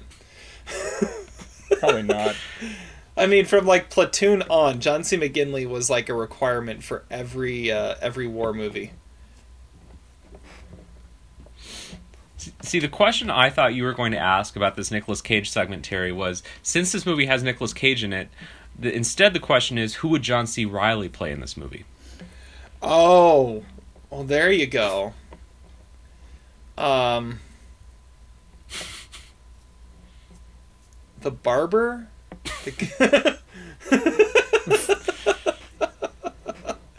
I don't know. That's a good question. He's not a Marine. John C. Reilly would never be a Marine. Which really limits his potential roles. Well, he was in wasn't he in what was it? What was that Vietnam movie with like Michael J. Fox? Casualties of War. I guess he was Army in that, but yeah, I mean he was in Casualties of War. I don't know. I believe you. I mean, I could be crazy. Wow. Wasn't it? I'm looking it up. I think I'm right. The only other thing I wanted to mention with this movie that we haven't mentioned yet is I think this movie, they spent $75 million or whatever on, this lavish car chase and, the underwater sequence and all these big action sequences. And you're telling me that you can't spend a couple $1 million to have a Beatles song in this movie? Right after the scene when Stanley Goodspeed talks about how he's a Beatles freak and spends $600 on his LP, which now we know the title of is Meet the Beatles, and you can't put one Beatles song in this movie, Michael Bay? I mean, come on. You got this unlimited budget. Well, why not? Well, while he's having sex with Carla, like Rocket Man's playing. It's not a Beatles song, though. Well, I know, but they use that. That's to make the reference later be even cooler. I know, but it's not a Beatles song. He talks about being a Beatles super freak. There's a setup there, but there's never any payoff. Because he's too cheap to pay for a Beatles song. Copyright. He's a chemical super freak. Not he talks about being freak. And yes, John C. Reilly is in Casualties 4. No, yeah, either you foot the money for a Beatles song, or you make him an Elton John super freak. You know what's kind of interesting? He's buying an Elton John LP. You know what's kind of interesting is Led Zeppelin couldn't have been big by 1963. So John Mason must have escaped by then, which would make sense why Jade is under 30 years old, but it doesn't make sense how John Mason was really locked up for 30 years. So maybe he's just lying about it. Going back to Todd's theory. Yeah, I don't know. I always like the theory that Mason is actually James Bond.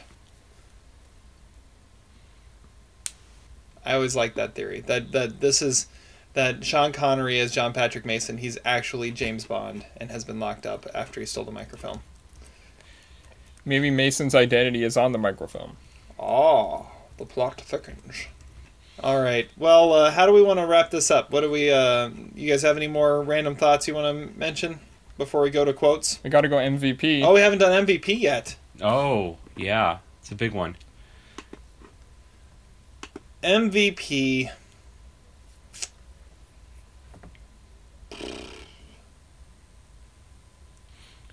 Well, I have two options for MVP. One is Hans Zimmer, because this is as prototypical of a Hans Zimmer score as possible, but it really works with this type of action movie, and I think it makes the tension really real.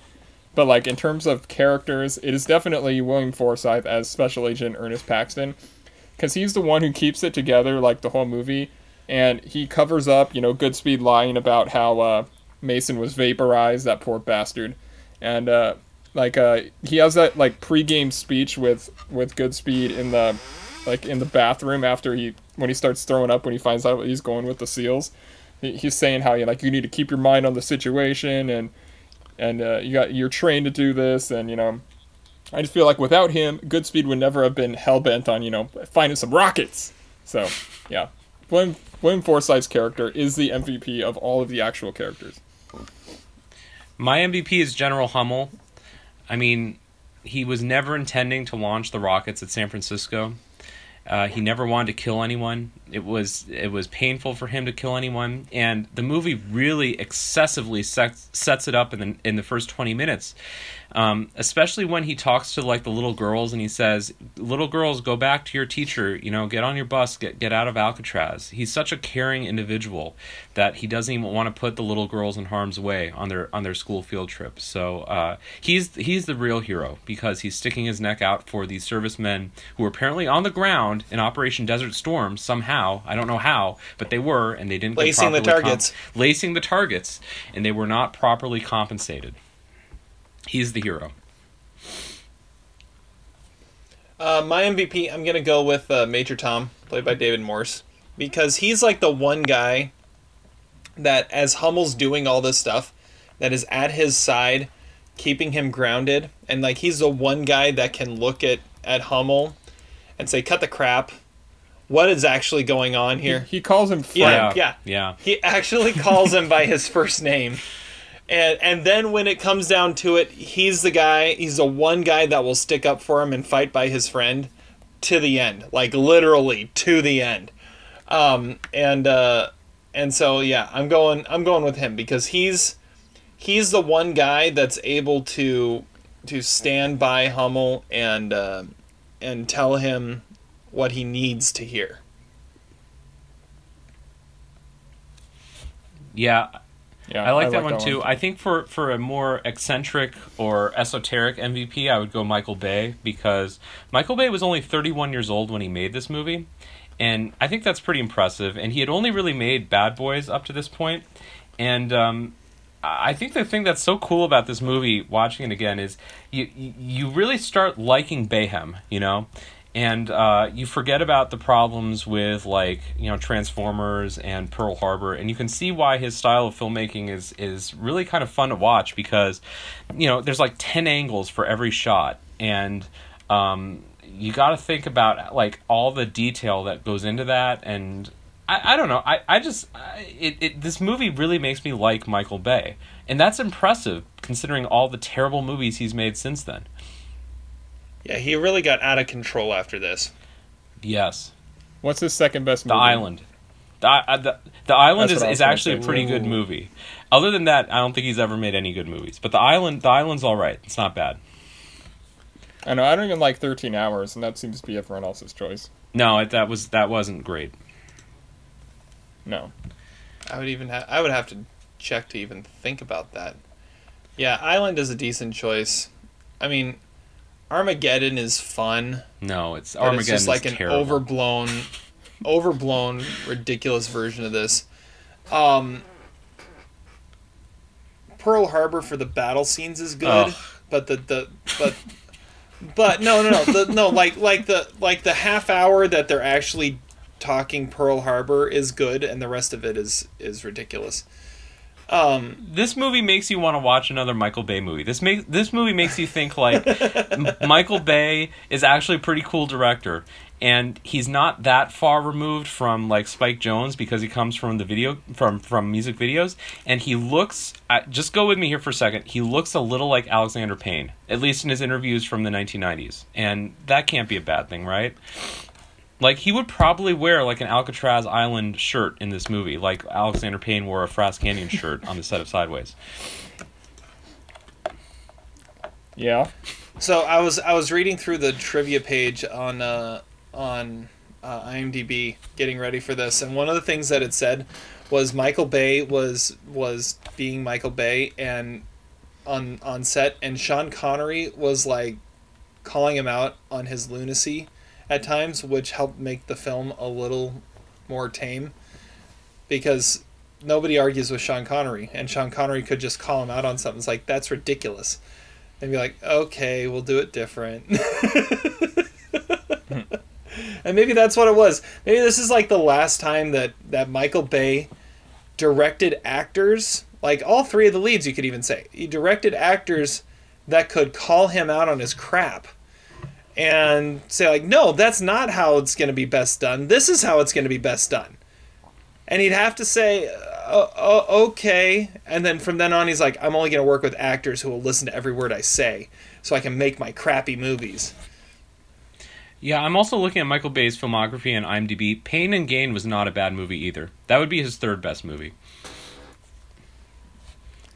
His least ambitious movie. It was. You're right. It was a lot more story driven. It was basically like the closest that Michael Bay will ever get to like doing Shakespeare. You know, like a witty, erudite screenplay was Pain and Gain, and that was not a bad movie. All right. Any other final thoughts before we move on? No. Okay. Well, other than the fact that when Goodspeed stabs himself with the injection thing, he looks like he's like convulsing on the ground. It looked like a replay of his death scene in Leaving Las Vegas. Yeah, a little bit.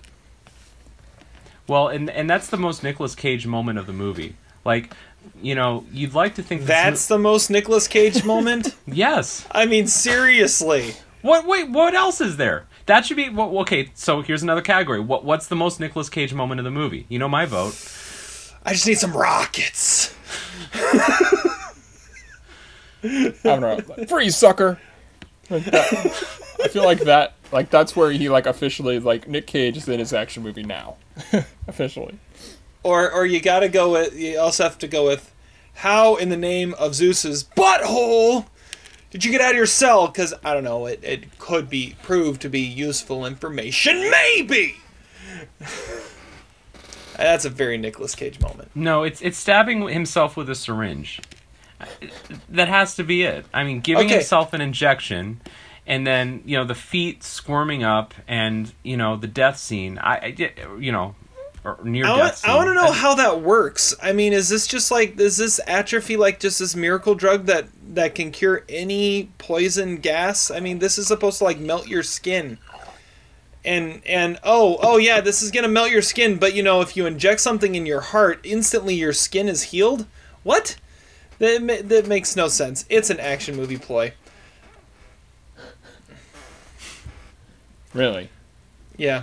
I'll say one more random thought. It's kind of funny that the lead fighter pilot that drops the bombs is played by Jim Caviezel. Oh yeah, I was going to point that out. Yeah. Good job, Jim Caviezel. Yep. I already dropped them. No. Could we say that the best death scene in this movie is John Mason's death? The one that doesn't exist. That's very meta. I thought Vaporize, sir. I thought you might go with that, Terry, for your best death scene. Well, his death is going to be while he's trying to swim the channel. A body can do that? It can just vaporize? Oh yeah, absolutely. I heard. I was reading through the trivia. Apparently, Michael Bay at one point wanted to make a sequel to The Rock, and it was what it would have been is the FBI would have been chasing down Stanley Goodspeed because he had stolen the microfilm, and he had it, and he didn't have anyone that he could trust, and the only person he could trust is by going back to John Mason. Ah, makes sense. They should still do that. I know they should. They should. Connery hasn't made a movie in 16 years. Yeah. What was the last movie Sean Connery made? A League of Extraordinary Gentlemen. Wow. That was his last movie. What would be a worse last movie? A League of Extraordinary Gentlemen, or that movie that Gene Hackman made with Ray Romano? Welcome to Mooseport. Welcome to Mooseport. Welcome to Mooseport. Definitely. All right. Well, should we wrap this up with a quote? Let's do it. All right, quote of the day. Should I go first again and attempt to steal your quote, Zach? Yeah. I hope you don't steal it. And then Zach will steal mine. Yeah, there's so many great quotes in this. So my quote is actually the quote immediately preceding one that's already been quoted on this podcast. And it might be the cheesiest quote in the whole movie, but I heard it for the first time. I really heard it today when I listened to it and when I watched it, and I thought it was hilarious. So it's John Mason talking to Womack after he's hung him out the window, and he's trying to convince him that he has to go because he's the only he only knows the inner workings of Alcatraz if he's there. So he looks at him and goes, "Womack, you are between the rock and a hard case." And then he says, "How's your bowling arm?" That is a good line. I It's thought a about great using line. that line. My other line that I had was, "What about Mr. Henderson's head?" And he gives him the thumbs up. Okay, what do you mean? That was another good one. Okay, Zach, go ahead. All right, well, my favorite line in this movie is, "Womack, you piece of shit." But I'm going to go with a different line. This is when Nicolas Cage and Sean Connery are, in their sewer system, and, Sean Connery seems to be very kind of flippant and having a bad attitude about it, and Nicolas Cage says, "Are you enjoying this?" And then Sean Connery says, "Well, it's certainly more enjoyable than my average day. Reading philosophy, avoiding gang rape in the washroom, though it's less of a problem these days. Maybe I'm losing my sex appeal." Yeah, that was one of the ones I was thinking about too. It's a great one. And it's a total Bond quote, like an aging Bond. Yeah, that's a good one. All right, Todd. Well, I always go with the ultimate James Bond quote, which is right after he gets his hair cut, he motions to Womack and says, "My secretary will settle the bill." I've always liked that line too. It's thrown low key shade at Womack. It is. All right, and with that, we bring our deep dive of The Rock to a close. Thank you so much for listening. Once again, subscribe, rate, review. You don't want to go over the Twitter questions, Terry? Oh, let me see. Did we get any Twitter questions? I've been waiting to see if we got any. I think you got at least one. Oh, I got one from. Hold on. We have one here from at Prozac36. We already answered this question though, Zach. Well, you asked who really killed JFK. Who really killed JFK? Womack. That's my answer. Womack. I say Philip Baker Hall. Todd, who really killed JFK? I don't know. I'll go J. Edgar Hoover. He actually killed him. He was the one on the grassy knoll. Oh gosh. Okay. Well, thank you so much for listening. We will catch you next time with a regular episode where we'll count down some power rankings. We'll review something recent that is coming out in theaters. And until then, have fun watching movies. Despite your crass behavior, I'm glad we were able to do this together.